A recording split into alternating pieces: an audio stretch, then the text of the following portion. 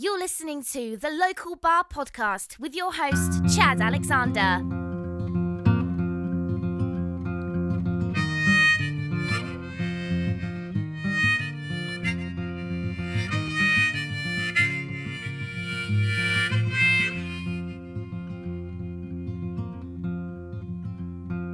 Wait a little while, hangman, wait a little while and see. I think I see my father coming way across the sea.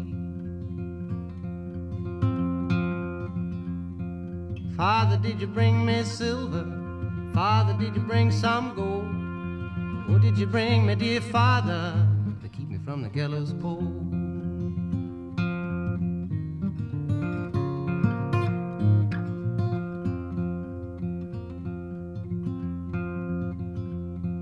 I didn't bring no silver, I didn't bring no gold. I've come to see you hanging from the gallows pole.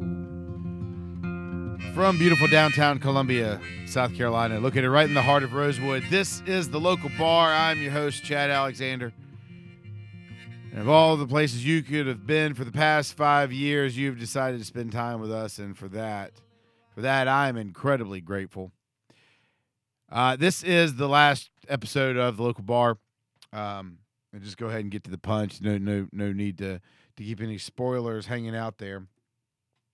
I want to be as transparent with you as I should be today, but there's a couple of important things that I feel like I need to say. So I appreciate you being here, and I appreciate you being here for so much of the past 5 years. You know, it's funny when I made this decision, one of the things that I did is I stood at my computer and went back and looked at every name of any person that's been on the show, and it's amazing how many of them I've forgotten. It's crazy. We've done so many. We've had so many incredible shows, and I'm always asked, Chad, what was your favorite show you've done? That's a really hard question. I'll go through phases of certain ones that I want to hear. If I were going to give you a list, I think anyone that has my daughters in it, that was always a great one. The first one I ever did with Bryn, though, she was 4 years old, and she was so well-spoken. And actually, I thought that she and I were just going to kind of do something together. I really didn't have the intention for that to be a show, and it ended up working out perfectly. I loved it. The one with my dad is a very important one, and one that I even point people back to. That conversation that he and I had is a neat one. It is very much the way Dad and I talk to each other, which is a neat thing because you get a little glimpse at who we are. But how forthright my dad was in his feelings, and a lot of things that he thought around Christmas. He usually errs on being diplomatic. It was the first time that I think that he ever kind of went the other way. That was the first time that I thought, you know what, he might retire soon. Of course, it took 4 more years, but he did. I'll tell you another one. The one I brag all the time about, the one Life Goes On. I think that one is the one that's one of my favorite stories, one of my favorite lessons. But what's amazing about that podcast is you don't know the stories around it. And if you knew what was going on at the time, I think you would appreciate it more. I will tell you, I don't want to get too much into it because I haven't asked for permission to do a lot of this. But at that time, someone who had been very close to my wife, my now wife, we weren't married then, had died from a drug overdose. And watching how the community dealt with that and the denial they were going through and what exactly they were looking for, I never got. And I sat down in this studio, although this very studio was located in West Columbia, but I was in this building, and I remember I sat for about an hour before I even started talking with that show, and I meant every word of it. And it wasn't so much me speaking, I think, as it was my wife, and it is one of my favorite shows that I've ever done. The one with the two widows, the two young ladies. I call them the two widows. The two young ladies that were on that became widows at an early age. That one probably put us on the map. I'll be honest with you. That one got shared around the country so fast, and we went from having a few listeners here or there, a few hundred. We'd get up towards 500, and then that thing just blew us into the thousands. And I think that brought a lot of people on, and I've always appreciated that one. Over the past couple of years, the ones with Scott Johnson, the one with Zuby, the one with Chad Prather, Target Tory, some of the ones we've done lately have been some of my favorite ones that I've done. Any of the times I've done one with Don, that's always been fun for me too, because it's always so funny. There's a seriousness that's there. There's a very authentic rapport between the two of us that for some reason works when we're talking and we know other people are listening, because then it just turns into fart jokes and a bunch of other stuff. And it's always so funny how I wouldn't say that the conversations I've had with Don are unlike our normal conversations, but it is kind of interesting, and I've always appreciated how transparent he's been about his music, and over the years, us being able to utilize his music on the show and help promote it. But yeah, I could go on and on. I noticed there was a show I did with not only my ex-wife but my ex-girlfriend. I will say the one with Adrian, the one with my ex-wife, was a good one. I don't know that any of them though really are as much fun for me as the first one I ever did with Maria, who is now my wife. And I want to tell you something about that story. I don't know that she knows this, but I asked her to do the show, and so I poured a big drink of something. I was living in an apartment, and the studio at the time was my dining area of this apartment. And it was really cool bachelor pad, cool setup. And I remember sitting in there listening and talking with her. And it was so fun, and it was such a neat, memorable thing to do. And we both got kind of drunk doing the show. And the show was over. I told her goodnight. And then I was just so revved up from talking to her that I sat up and edited that show and did the whole show. Now, I don't historically edit shows. If I've got to go back and put something in, or I'll do breaks for the music, yeah, little stuff. Let me tell you something. It takes me 10 minutes to do it, right? But for that show, I went back and I caught that beginning where we were talking before the show started. And I wove it in there the best I could. And I went back and I listened to that show, I think, 3 times over. I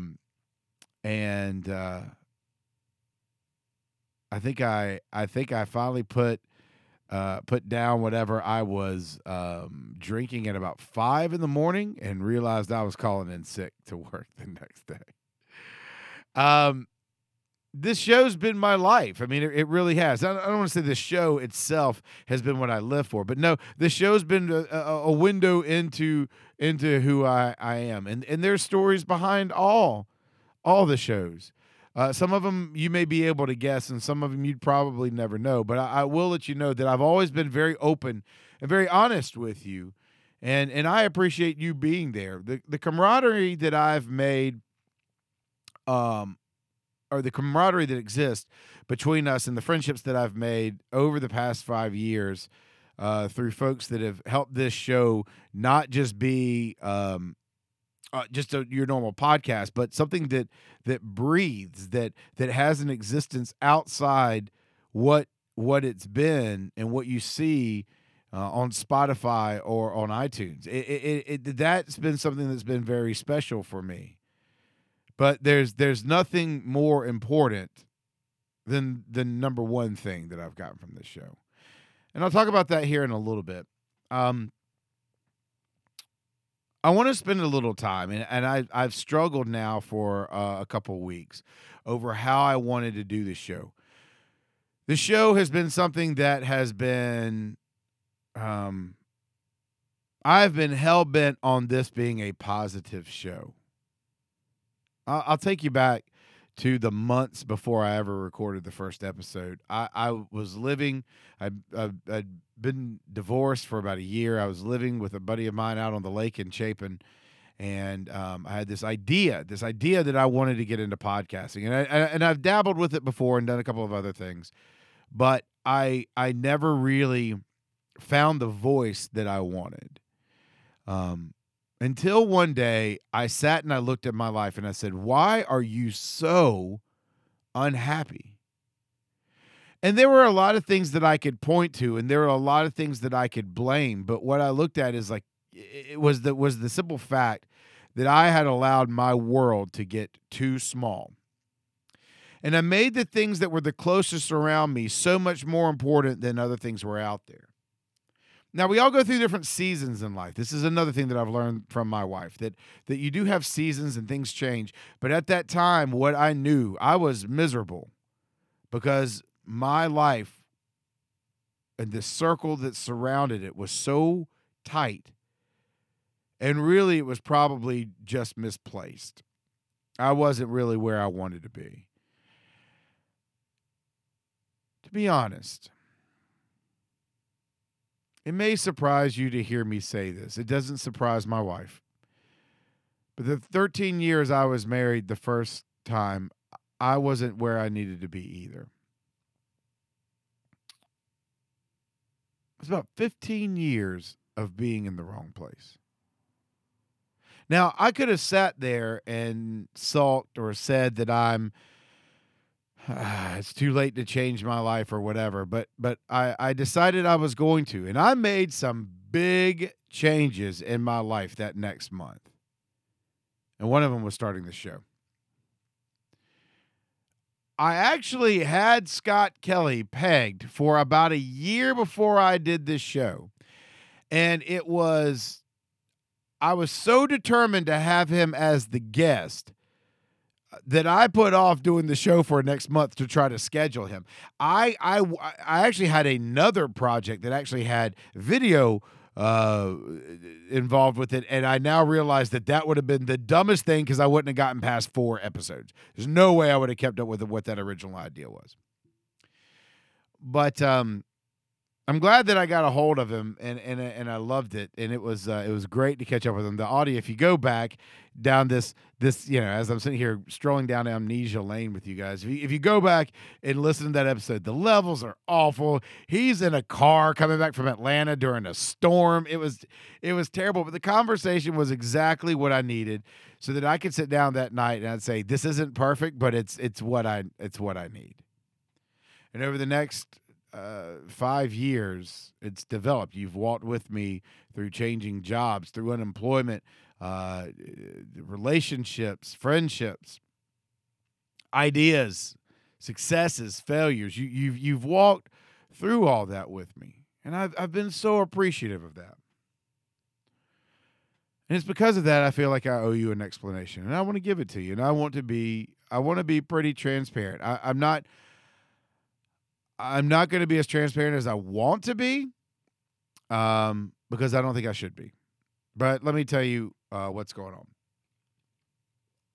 I'm very upset with the way we're living these days. I've talked about this before. I've talked about how,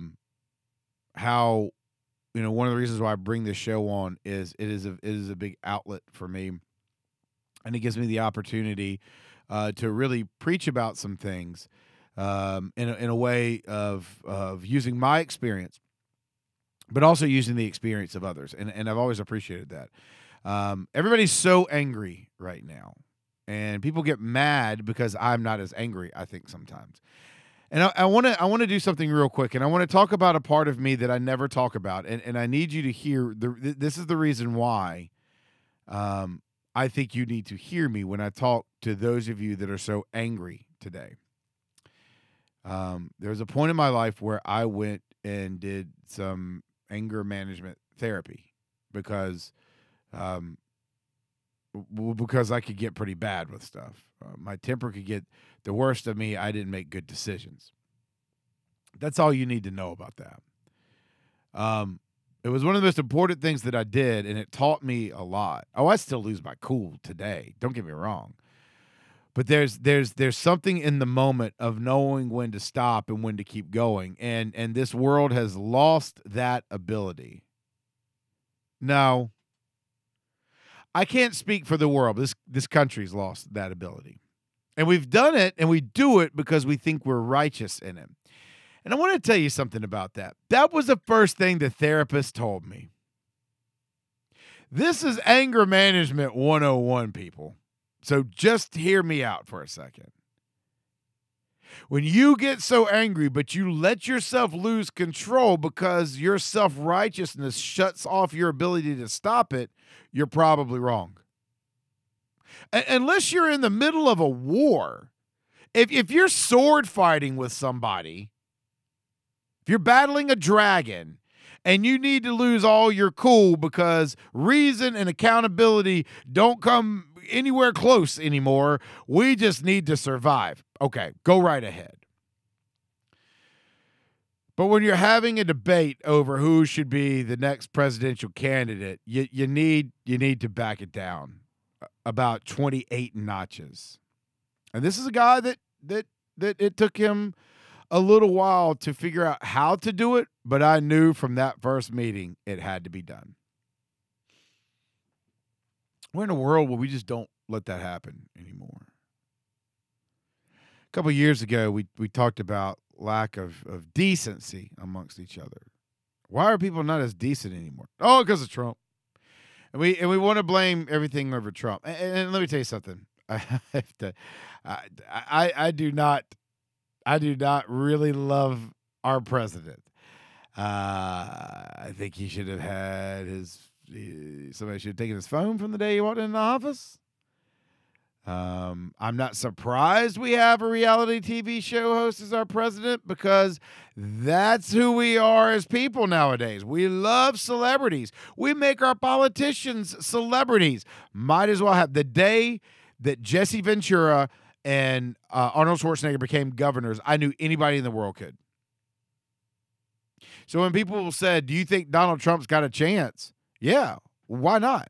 Because he's a failed businessman and he's on TV. Being on TV is probably giving him a better shot.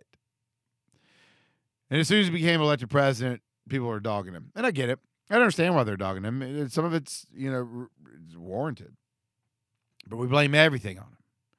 And the thing that bothered me, though, was that when we started blaming our decency on him. Well, I'll be decent because the president's not. I don't care who's not decent. That doesn't mean you're not.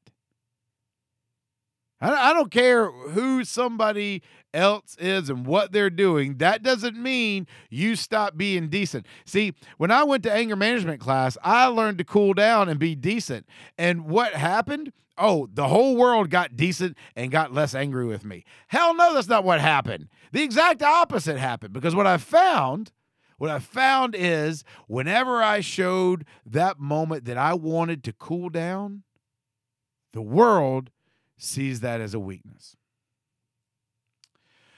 I've also learned this over the course of doing this show, that there's another way that the world will look at you in weakness, and that's if you say you don't know something. If you don't have a strong opinion immediately. I did a show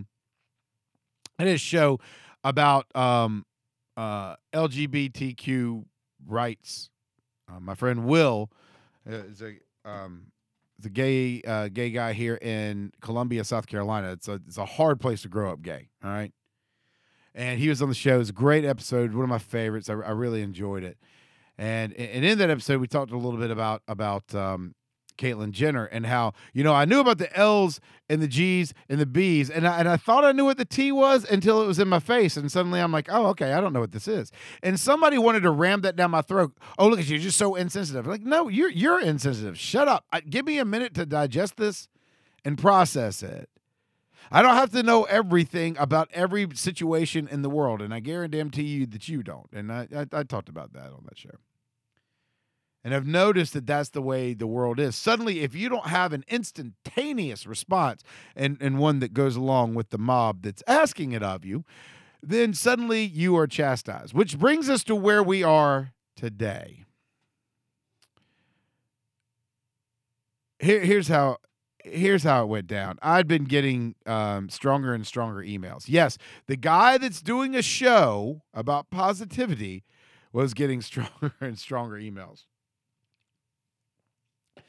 I had some folks find me on Facebook and Twitter. I mean, it's not that hard to give up my Twitter and my Facebook on here. And the conversations were getting a little worse. Somebody who even knows me in real life, a couple of folks from time to time had said something to me, and let me explain to you what happened. It became apparent to me this was going to be a problem when I woke up one day. I told Maria, this is a couple of weeks ago, my Twitter had been disabled. I'm like, okay. When I got to the bottom of it, it was because of some replies and some things that I had liked on my man Zuby's page. Now, you remember Zuby. Zuby was on our show first before he was on Joe Rogan's podcast 2 weeks before. And I like to remind Mr. Joe Rogan of that all the time whenever I can, because I'm sure he's listening. Zuby's a black rapper from the UK who writes a bunch of wellness books. He produces his own music. He's kind of become his own figure and really taken off since being on my show last year. I mean, the numbers probably soared after Rogan's, but I think it's probably me. That's where I like to start. Zuby being a black guy that doesn't get along with what a lot of the meandering mob thinks a black guy should be today, catches a lot of flack. And because I don't have a friendship with him, but because I've had some kind of connection with him, apparently a lot of people thought that was a good. So they reported a bunch of my tweets. I'm not the only one. I'm sure of it. I haven't reached out to Zuby and asked him, but that was what pointed it out to me. It's like, okay. And by the way, the things that I was posting were things about, I think one of them was about one of his books that he wrote. One of them was I was replying back with one of my daughters dancing. So it was obviously people that followed the show that were trying just to give me some grief. And they shut down my Twitter for like a day, and then it was back up. And it wasn't that big of a deal, but it was a huge annoyance. But it wasn't the fact that it was annoying that bothered me. What bothered me was the fact that they were able to do it. Oh, and the episode with Chad Prather. Oh, my God. You would have thought that he came on here. I don't know. Chad Prather comes from the Blaze TV network, is a conservative-leaning network. We won't even call it leaning. It's a conservative network, sure. I loved having him on. I've had plenty of people from every side on. He's a guy that I reached out to one day and just kind of got into a conversation with on Twitter. And I'm like, hey, popular guy, will you be on my show? I'd like to ask you questions. He gave me his cell phone number. I called him. We had a conversation. It was great. It was nice. Both gave our ideas about where we are in the world. And we talked about comedy and how we need to be able to laugh a little bit more. We got to get over ourselves. And then that conversation apparently did not fit this mob. And I was okay with it, and I didn't care. And as usual, I looked at things the way that my dad has kind of always taught me. And then through something that I've learned in working in the medical arena over the past 20 years, especially when it comes to dealing with patients and their families. And it is this: don't freak out. It's probably not as bad as you think. Just give it a day or two. I don't tell people that with like their care. But when someone is upset about something, unless it's something that's awful and I can diagnose it immediately, let's just give it a little bit of time. And 95% of the time, it's not as big of a deal as we think. And when we have cooler heads and it doesn't take long to get there, we make better decisions. This by the way, is where Chad's 48-hour rule comes from. If for some reason you do not know what this is, whenever something breaks in the media, wherever something happens in your life, if it's something that's emotionally charging, wait 48 hours before you go post it on social media, because you may not have all the information, or you may just be a little bit erratic and you don't want to look like an idiot. Obviously, no one's following that anymore. So I've had some people that have threatened to try to get this show canceled and to cause more problems than just my Twitter being hacked out or whatever. All right. No big deal. Usually that stuff goes away.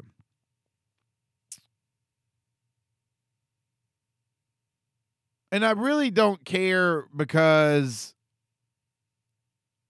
there's no reason for someone to do it. But we live in a world now where, like I said before, reason and accountability don't really show up in court, that court of public opinion.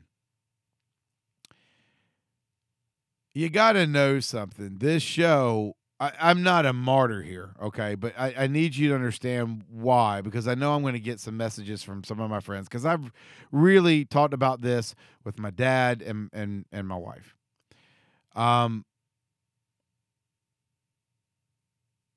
I pay to do this show every week. I mean, this money comes out of my pocket. Yeah, we've had sponsorships from time to time and stuff like that. But what I mean is I pay to have this. I spend time tracking down people for interviews. I spend time away from my kids to come out to the studio and do this. And I love it. I'm not knocking it. And I love it. I do. But it is a cost, whether it is an economic cost or time or whatever. There's a cost that goes into this. This is not my full-time job. I'm not Joe Rogan. I can't just say, well, forget it, I'm going to keep talking. This is not my full-time job. But I had an experience a few years ago where someone took something personal and made it an issue in my full-time job. Now, it ended up, they got in trouble for it. But the world we live in today is even worse. I have responsibilities at work. I've got 11 folks that I care for, that I am watching after, and I have their reputations. The other thing that I worry about is these people threatened the folks that have been on the shows before.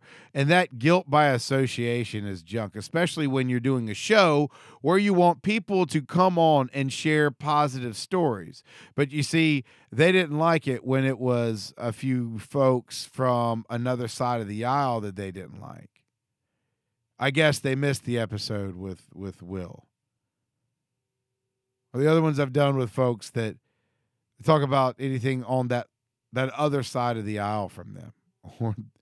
Or the other 80% that has nothing to do with politics, but maybe social, and not the social way that they wanted it. So I had to make a choice. Either just go ahead and keep going through, or make the tougher choice that maybe this isn't the climate that wants this show right now. I think that's what upsets me the most. I had a friend on Twitter a few weeks ago. We got into a little discussion. I didn't like something that somebody said. He said something back about it. I'm like, yeah, I get what you're saying, but I'm not down with it. I think this cancel culture stuff is bullcrap, and I think it's childish. And he said on there, well, he actually thinks that cancel culture is a very good thing because it's a form of protest. He very quickly took that post down, but I saw it. Well, here you go. If you're listening, that's where this was headed. I'm not really being canceled here. Keep in mind, I'm bowing out of this, but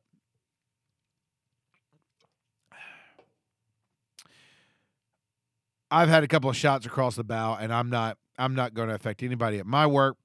I do have major responsibilities there with my friends and with my children. I don't want them dealing with crap at school, and I see how you people are and how you talk to your kids, so I'm not going to do this. So, Chad, what was this about? Well, I don't want to get too much into it, but I will tell you this. It had to do with race relations, obviously. But the interesting thing about this is the three people that I have talked to vehemently about, the three people that have led this charge, all three of these women are white. Yeah. Yeah. Oh, I could do a whole show. I probably could do a whole stand-up act. But I'm just not going to deal with it. So I'm kind of sad about that, and I'm sad for a couple of reasons. Let me go back and tell you guys a couple of things. When I went a long time without really playing music, and the guys from the Duncan Sims and the Accused band that I'm a part of really are the ones that got me back into playing again. And we're still out there. Well, we're still out there practicing. Nobody's playing anywhere right now, but I really owe so much to them, and it's been wonderful having them there. When I joined Don's band and met the other guys, back when we had 7 guys in the band, and we were going around and being nuts and playing some great music and having a great time and drinking way too much and all that stuff, that blur of that period we were all together. It was wonderful. When Don split the band up last year because of a project that he wanted to do, I got it. I understood.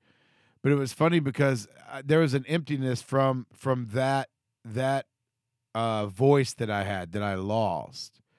I mean, even though I'm in another band, I'm completely different in that band than I am in Don's. I played 2 completely different roles, and there was something fun about being around those guys, and I knew I wasn't going to really be playing with them anymore. And that happens with anybody that breaks a band up. But for one that you really believe in and you put your heart and soul into, it stinks. I'll feel something very similar, I'm sure, if something ever happens to Duncan Sims. I don't see that on the horizon. But it was very hard for me to find that outlet to it. And so one of the things I thought is I've got to figure out what that is. And I started looking at some projects that I may have wanted to do.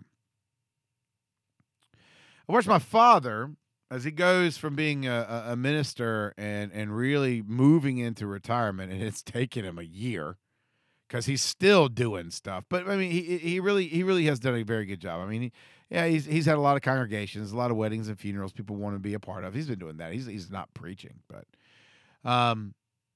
watching him move into something where he can adapt his passion to it, spend time with his family, all that kind of stuff. Time with mom that he never felt like he really had. It's wonderful in watching that. But there is something that has to come in, and it doesn't substitute what was there before, but you've got to have an outlet for that. I understand, because of my time that I've spent with you for 5 years, it is going to be very hard to find something that matches this. But I will. I'm sure of it. I've got a few projects that I want to work on, but they're centered around something, and I want you to hear me right now. With the way that the world is and how ridiculous we're getting, and how we want to be offended by everything, and how we want to hijack everybody else's cause and make it our own and go somewhere else with it and do whatever we do with stuff like that. My world has gotten too big. It's time to reel it back in. You see, I've found my place in my life. Oh, I know where it is. Through all the ups and downs and the hardships and the stuff that you don't know about, and oh my God, if you do know about it, you probably only know half the story that Maria and I have been through since 2016 when we met. I can tell you I know where my place is. And I know who needs my attention. My daughters are seeing things every day. They're hearing the words that you say. They do a lot of they hear a lot of stuff on the news from their friends and family. As a dad, they need me. I've got some other projects that I've been dealing with. I've met a couple of folks that have piqued my interest in a couple of different areas that I've never had before that is really kind of pulling me towards it. And I probably will be doing a project based on that. I'm not so sure that podcasting is going to be out of my future. We've really done some really cool things here. The Local Bar company, Local Bar Media, is staying around. Maybe even some music projects that I've been working on in the past may come out through this. There's a couple of things. Well, I'll tell you a little bit more. I'm working on an ebook for some stuff. I've been voiceover work. I've been getting into and dabbling in, and I want to do a little bit more with that. And I think this is a good opportunity while the world is insane to take a step back, to tweak a couple of things myself, to fix and trim some hedges around the house that I feel like need to be done, maybe rewire this or that, and get things where I really need it to be for right now. But to close that circle up, that doesn't mean to close people out, but to close that focus up a little bit. Because I think those people that are close to me now need me. And I need them. My family, our close friends, the people we love, the community that we're around, the things that really make a difference. They need me and I need them. So it's not a bad time. It's not a bad time to step away. I do want to leave you with a couple of things as I go. I get a lot of emails, and I've told you all the time, I really try my best. I sincerely try to answer every email I get, even if it's just some kind of trolly thing. I really do my best to do it.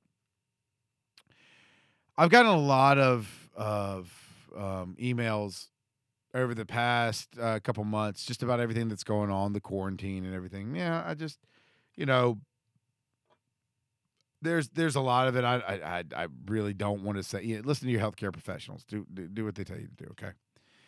But when we get into what can we do, how can we help? Those are the things that I'm interested in. And so I want you to do me a favor. Check on your neighbors. Check on the people around you. You can sit and complain about your mayors and your governors, your president, whoever you want to blame for all this some other time. Go check on your neighbors. Make sure they're okay. If you can't invite them over because of social distancing, sit out in the yard and have a drink. It's hot as hell down here in South Carolina, but it's something we can do. Make sure the people around you and in your neighborhood are okay. In an instance where one of our close friends, Aaron, sat and talked with somebody yesterday. The guy just seemed to be driving by on his lawnmower like Bobby Boucher, and he sat and talked with her for a bit. The guy's wife had been put into an assisted living facility. He can't go and see her. His heart's just breaking every day. She spent a little bit of time with him yesterday. I'm going to tell you, it probably did both of them good, and neither one of them really knew it. Check on the people around you.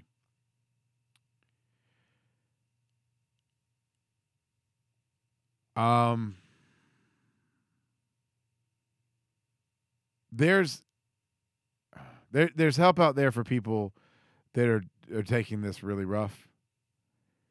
If you feel this is getting to you too much, I've talked about this before on the show.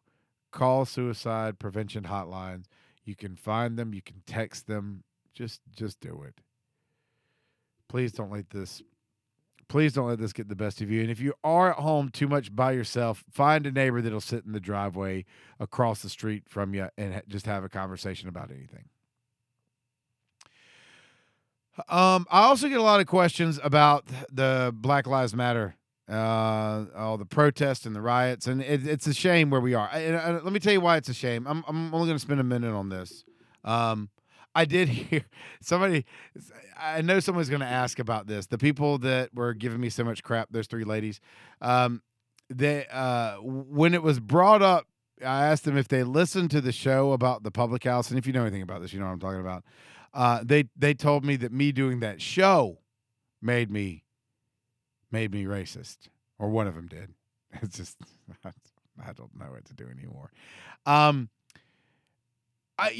Here's my feelings on this, and please hear me out on this. When we talk about America being the most racist country ever in the world, that is absolutely false. That is egregiously false. It's not even in the top 10 of today. Guys, we've had a black president. Oprah Winfrey came from nothing in Tennessee. Tennessee, right? She was a weather person in Tennessee. To being who she is, there's over 350 million millionaires that are African American? Something like that. That stat's probably all messed up. Look, we've got major problems, but we're not. If you think we're go to Russia, go to Japan. Oh, I love the Japanese, but you really wanted to go to China. I'm sorry. There are places that are, on the whole, more racist than we are. The reason I don't go around fighting that fight every day, though, is because I believe that we hold ourselves to a higher standard, and I'm fine with that. We should. Who cares what the other countries are doing? We should be. But when you tell me we're the most racist country, that's just idiotic. So I just drop that. I grew up, though, here in South Carolina, in a state that is further behind on progressing in that manner and a couple of other manners socially. Don't get me wrong. You won't hear me crap on a lot in this state. I like a lot of what we do. But we haven't always, in a lot of the places around here, been the best with that. I went to high school in a city. I'm not going to start dropping names or anything. People, there's no reason to do it. But I went to high school in a city that was very racist. Very. The town next door had what they called the KKK museum, and it's called the Redneck Shop, the world's only KKK museum. This is the mid-90s.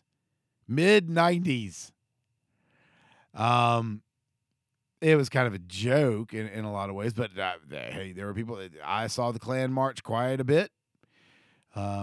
And I grew up with racism, and I'm sorry, it's going to upset some people for me to say this, but from both sides. It's just the way it is. I'll tell you a story. I don't know when the last time I don't know that I have told this story. I think I've said it on here. Back in the 80s, late 80s, early 90s, you may still see this in some film. Nothing would probably be made big about it, but if you ever look at like T-shirts that people have on back in the late 80s, early 90s, there used to be these shirts going around, and I believe they started. It said things like "It's a black thing you wouldn't understand." I think the guys from In Living Color really utilized that. If I'm remembering correctly, it was a big thing that happened. And then of course somebody wanted to be funny on the other side, and there'd be stuff like, "Oh, it's a redneck thing you wouldn't understand," and blah blah blah. And then it was like, "It's a Baptist thing. Only true believers in Jesus understand." Like everybody took that phrase and ran with it, right? A buddy of mine made a T-shirt, and a white guy and a black guy stand together, their arms, hands held up, and it simply said, "It's a human thing you should understand." I bought that shirt. And I wore it to school when I moved to this town. It was in 10th grade. I was wearing this shirt the first week of school, and I got chastised like you would not believe. And I made sure every 2 weeks I wore that shirt. Yeah, every 2 weeks. I wore that shirt out. I had a teacher at the time that appreciated what I was doing and knew that I was big into public speaking and that my father was a minister. That they kind of took me under their wing and had me read a lot of stuff that I probably wouldn't have found. Khalil Gibran, just a bunch of stuff that I wouldn't have just jumped into. And I found myself mesmerized with a lot of what this teacher was giving me. But one of them, though, was Dr. King. And reading Dr. King's speeches, Winston Churchill was the other one, by the way. Reading Dr. King's speeches were profound to me, especially being a white guy living in a time that was much better than Dr. King's time, but still seeing that we obviously still have a road to go. And I've always been impressed with that. There's a lot about Dr. King that I like. I've mentioned him from time to time on the show. I don't really get into it a lot, but one of the things I loved was the way that Dr. King wrote a speech. Even Dr. King was able to establish credibility in a way at the beginning of his speeches that was phenomenal. When I've done stand-up comedy, the way he would even use self-deprecating humor when he was being introduced was something that grabbed my mind at an early age. There was a lot about him that I liked, not only just in who he was and what he stood for, but the structure and the way that he talked, and I loved it. But I was challenged by the teacher to read all of it. It was gosh, a decade or two later before I realized why this teacher did that. And it came out of a conversation that we had about the Bible one day. I'm not going to get into that, but the point was you have to be careful. People will pick and choose. I knew it. I called it to my wife. We were sitting on the couch. I told her, you're going to hear everybody take a quote from Dr. King, and they're going to run with it. I know you've heard it. Everybody has heard it. It's the one where Dr. King is on the 60 Minutes interview. He used it in one of his other speeches as well. Brilliant speech. But it's the one where after the protesters started and the riots started, it's almost like people were wanting to use a justification for the riots. We all understood the protests. Everybody thought that George Floyd shouldn't have died for that. We understood it. But the protests got out of control because they were hijacked by rioters. And everybody, every athlete on TV, a lot of folks that I know, people on the news, everybody went and found that clip. And I knew they were going to use it. It's where he said on the 60 Minutes interview, I think we've got to see that a riot is the language of the unheard. And what is it that America has failed to hear? It has failed to hear that the economic plight of the Negro poor has worsened over the last few years. And that statement was taken to mean, yeah, it's okay. Go out and blow stuff up. Because you see, the riot is something you've got to understand. But the thing that kills me with this is that's not what Dr. King was saying. Yeah, it's funny. We like to use these things not out of context, but as if it's the only thing that's said. Dr. King understood, and it's one of the beautiful things about him. He wanted you to get it too. Understand. We tell people all the time, I just need you to listen. No, give them stories. Share with them. Dr. King got why people wanted to riot. He understood them. He felt it. He was part of it. And he disagreed with it. Don't believe me? The very beginning of that interview, you can go and find it. They start with him at a speech. When he gets to the end of the speech, he's got one of the most emphatic points he's ever made when speaking to the public. As he walked off, he said, now what I'm saying is this. I would like for all of us to believe in nonviolence, but I'm here to say tonight that if every Negro in the United States turns against nonviolence, I'm going to stand up as a lone voice and say this is the wrong way. So why did he say that? He went on in the interview to talk about how nonviolence was actually a weapon. He didn't use those words. I'm paraphrasing here. But it was one of the strongest tools that people that were oppressed had at that time. The nonviolence, to not fall in with what people wanted them to do. See, he knew what he was doing. Dr. King did not make a difference because he gave the speech on the steps of the Lincoln Memorial one day. No, he made a difference because he went and spoke in houses, in churches, met with people in coffee shops, did whatever he could to meet with folks. It did interviews with newspapers constantly. And in every instant, they were looking for the chance to show somebody out of line. Hell, not swinging a punch at somebody, just dropping a piece of paper on the floor. That man knew it. He knew how to make a difference, and he did.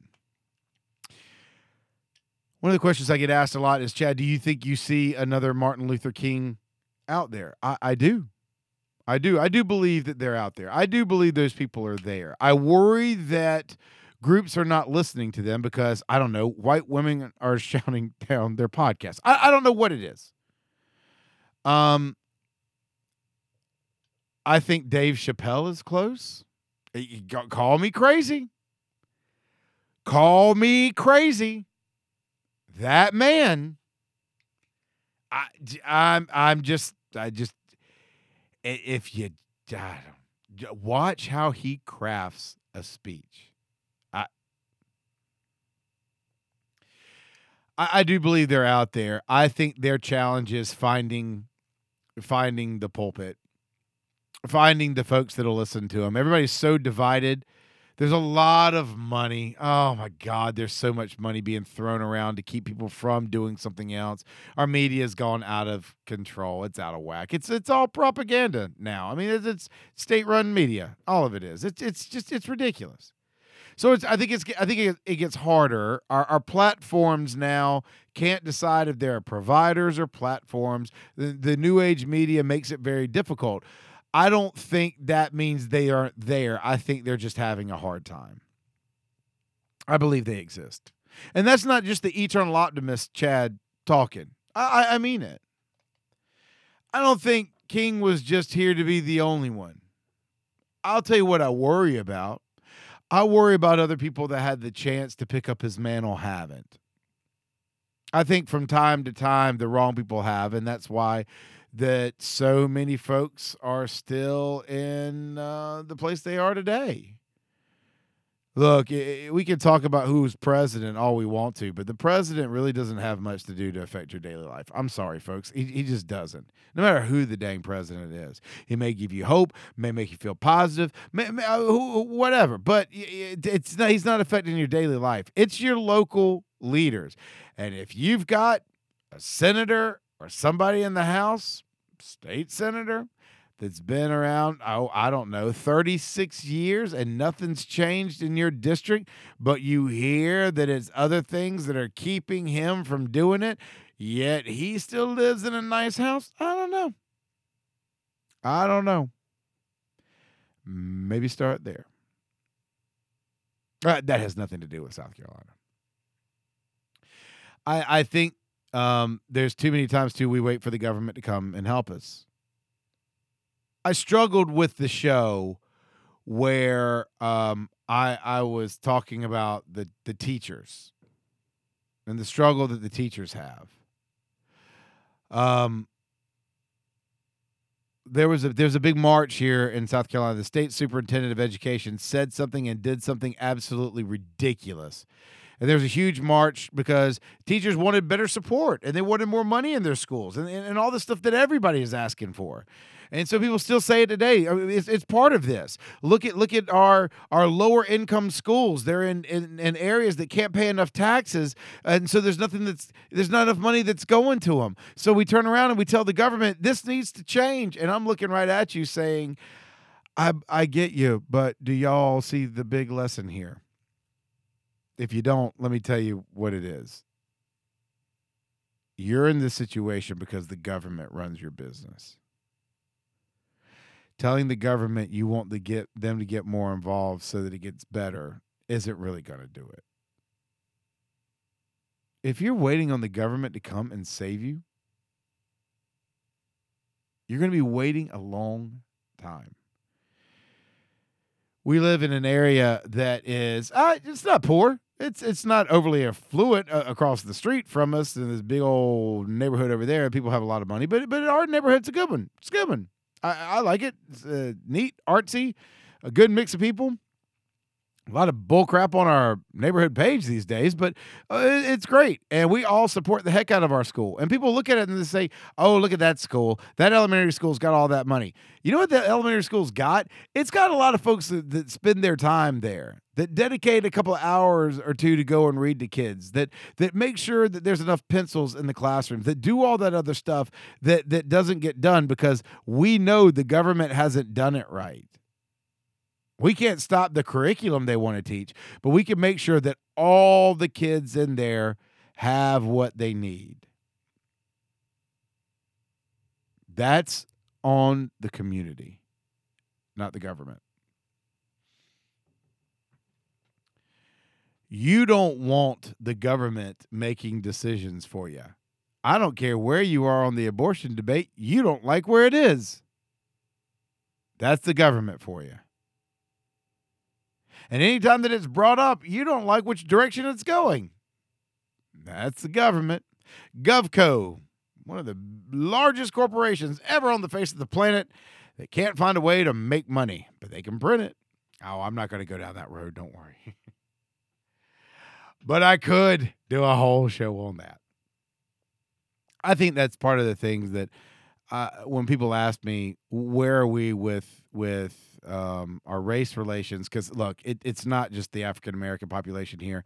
When you travel out west and you see the way the Asian population's treated in some areas, the Latinos down around here into Florida, the Cubans that are there, Puerto Ricans that are there, Puerto Rico in and of itself, there's a lot of places that we need to do some things better, but it ain't as bad as it was, and we're moving in the right direction, and I wholeheartedly do believe that. I believe if we listen to the words of Dr. King, and we listen to all the words of Dr. King, and we realize that by getting into the violence arena, it is not going to do anything but set us back, most likely. I think we're going to be okay, and I think the people that get the opportunity to stand up, I think as long as they do. I'm going to tell you a story. I wasn't going to do this, but I want to tell you a story. When I did the show, for those of you that don't know, the band was playing not long ago. We had a gig somewhere. We did. We had a gig somewhere else. We came back over to the Rosewood area to Foxfield, the greatest outside music venue in all of Columbia, South Carolina. We went and we were having a few beers there. It's a great place. A lot of local artists and neighborhood folks go to this really cool bar. And we're in there, and Don got approached by a guy that was one of the owners of a local music venue here. It's terrible, but I mean, it is what it is. And he said that we're going to have, I want to get you guys to come and play. We've been wanting to have you guys back and playing again. We weren't playing there because the sound's all screwed up. It's not set up for bands, really. But the guy kept saying something, and he said essentially, "Don't worry, we're gonna keep all the N-words out." But he did not say N-word. It went downhill from there. If you haven't checked it out, the show's called An Order of Racism from the Public House. You can go and check it out. So, during that, Don, just a couple of days after I launched that show, Don wrote a post and put it on Facebook. It went viral. George Takei picked it up. A lot of folks said something about it. Don didn't want that. He didn't want that.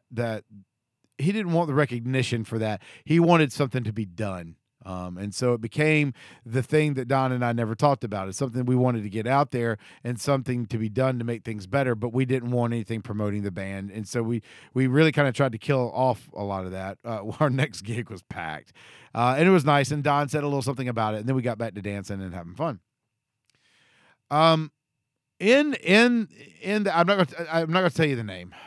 In that time, I had a conversation with someone who is a big-time local artist in the area. He's a black guy.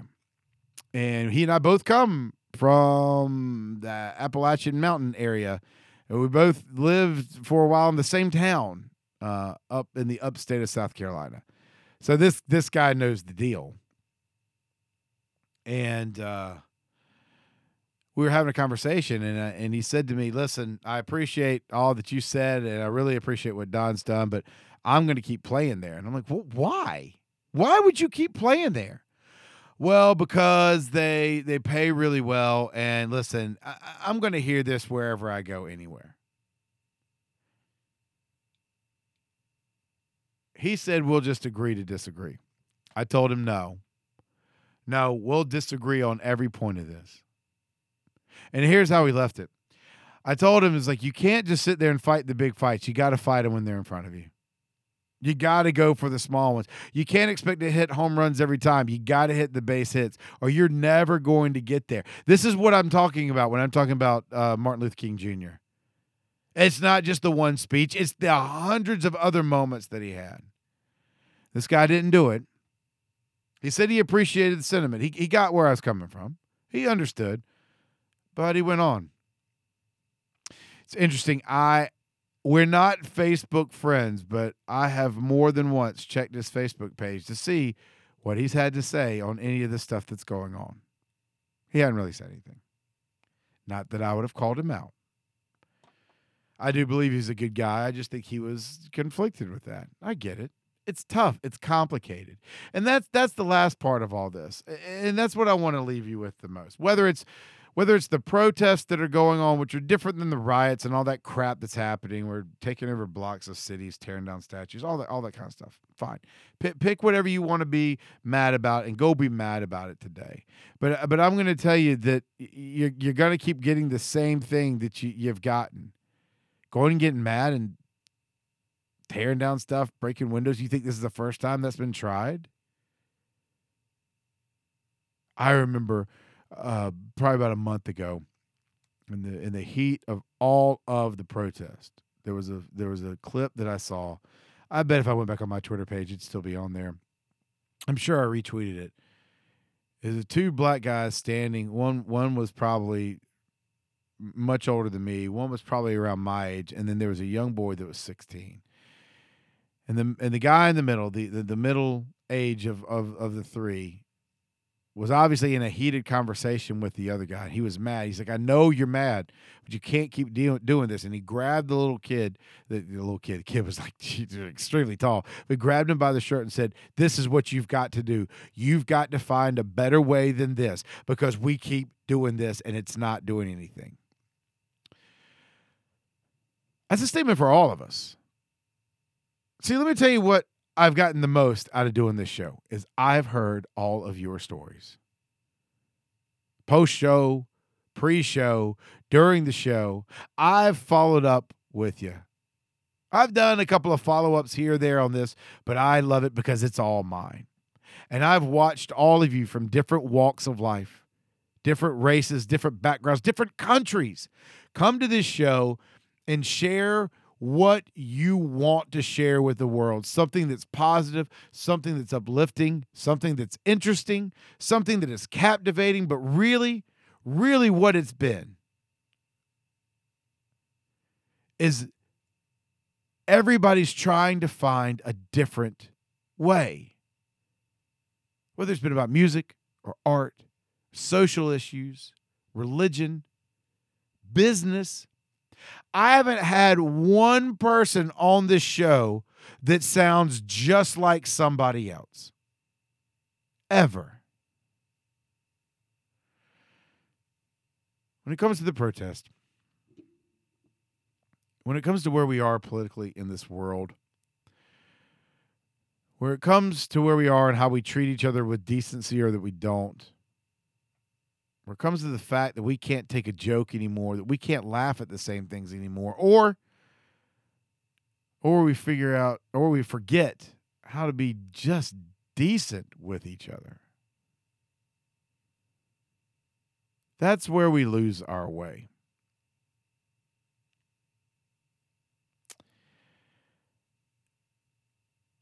I'm not the same guy I was 20 years ago, but I'm related to him. I hope you're not either. as we move forward, we're going to keep some things and we're going to lose some things. Some of that's easy to agree on. It wasn't hard with George Floyd. It wasn't hard. Everybody in the world, everybody that there are David Dukes of the world probably over there tweeting something, but all the other 99% of us looked right at that and said, those cops, they need to go to jail. They need to be tried for murder. It's not good. And we were all in agreement of it until we were told we weren't supposed to be. Until we were told that we really weren't. Until people told us what the other one was saying, like some ridiculous game of telephone that didn't exist. And we allowed those people that want to hijack your protest, that want to hijack your business, that want to hijack your social event, those kinds of predators that want to come in and tell you what the other side is saying to keep us apart. They came in and, as they always do, did a brilliant job.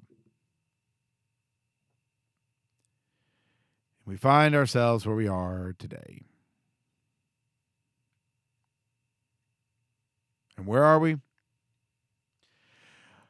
We're one less podcast on the internet. a blink in the stitch of time. Nothing that anyone's really going to miss. I understand that. But I also know I'm not the only person out there like that.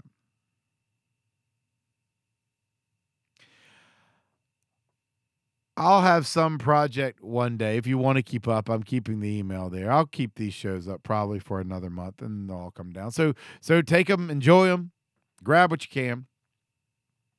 Spend all the time that you need to here at the bar. I'll leave the keys. You just lock up when you go.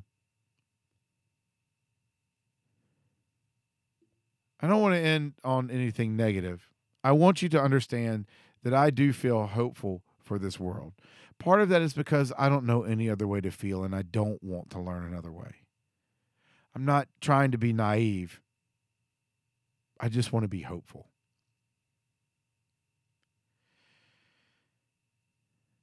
I'm going to miss you very much. You see, over the past 5 years of my life, people that have been there the most, the longest, the most consistent has been you.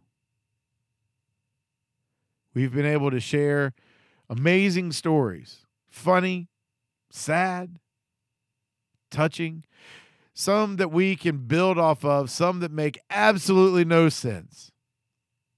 But we've had a good time.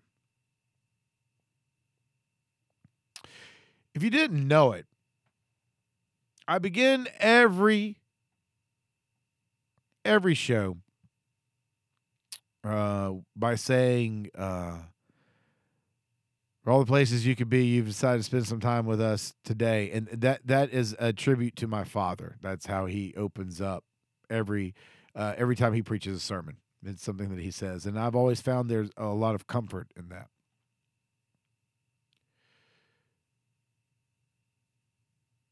My dad has a benediction that he wrote in seminary that I love.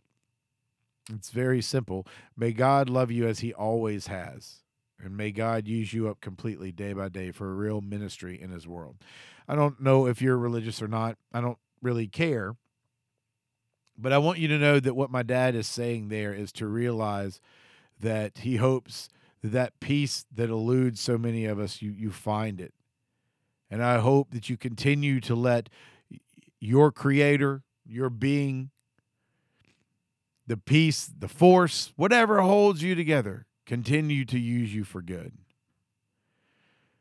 Sad that my dad retired. I think more people need to hear that.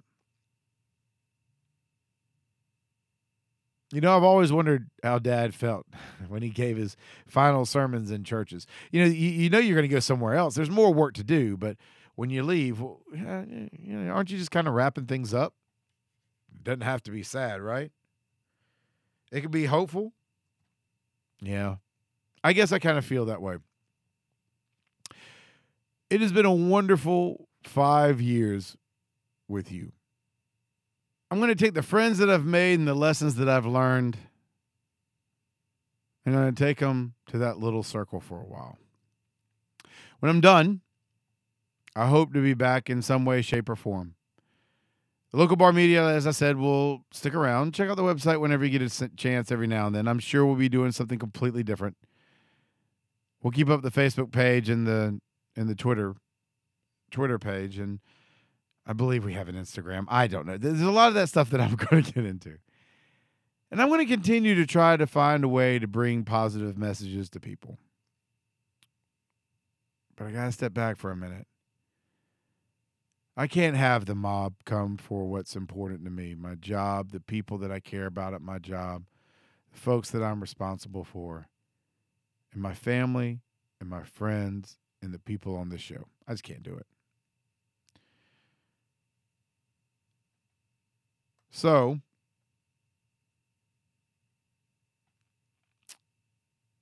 I guess this is goodbye.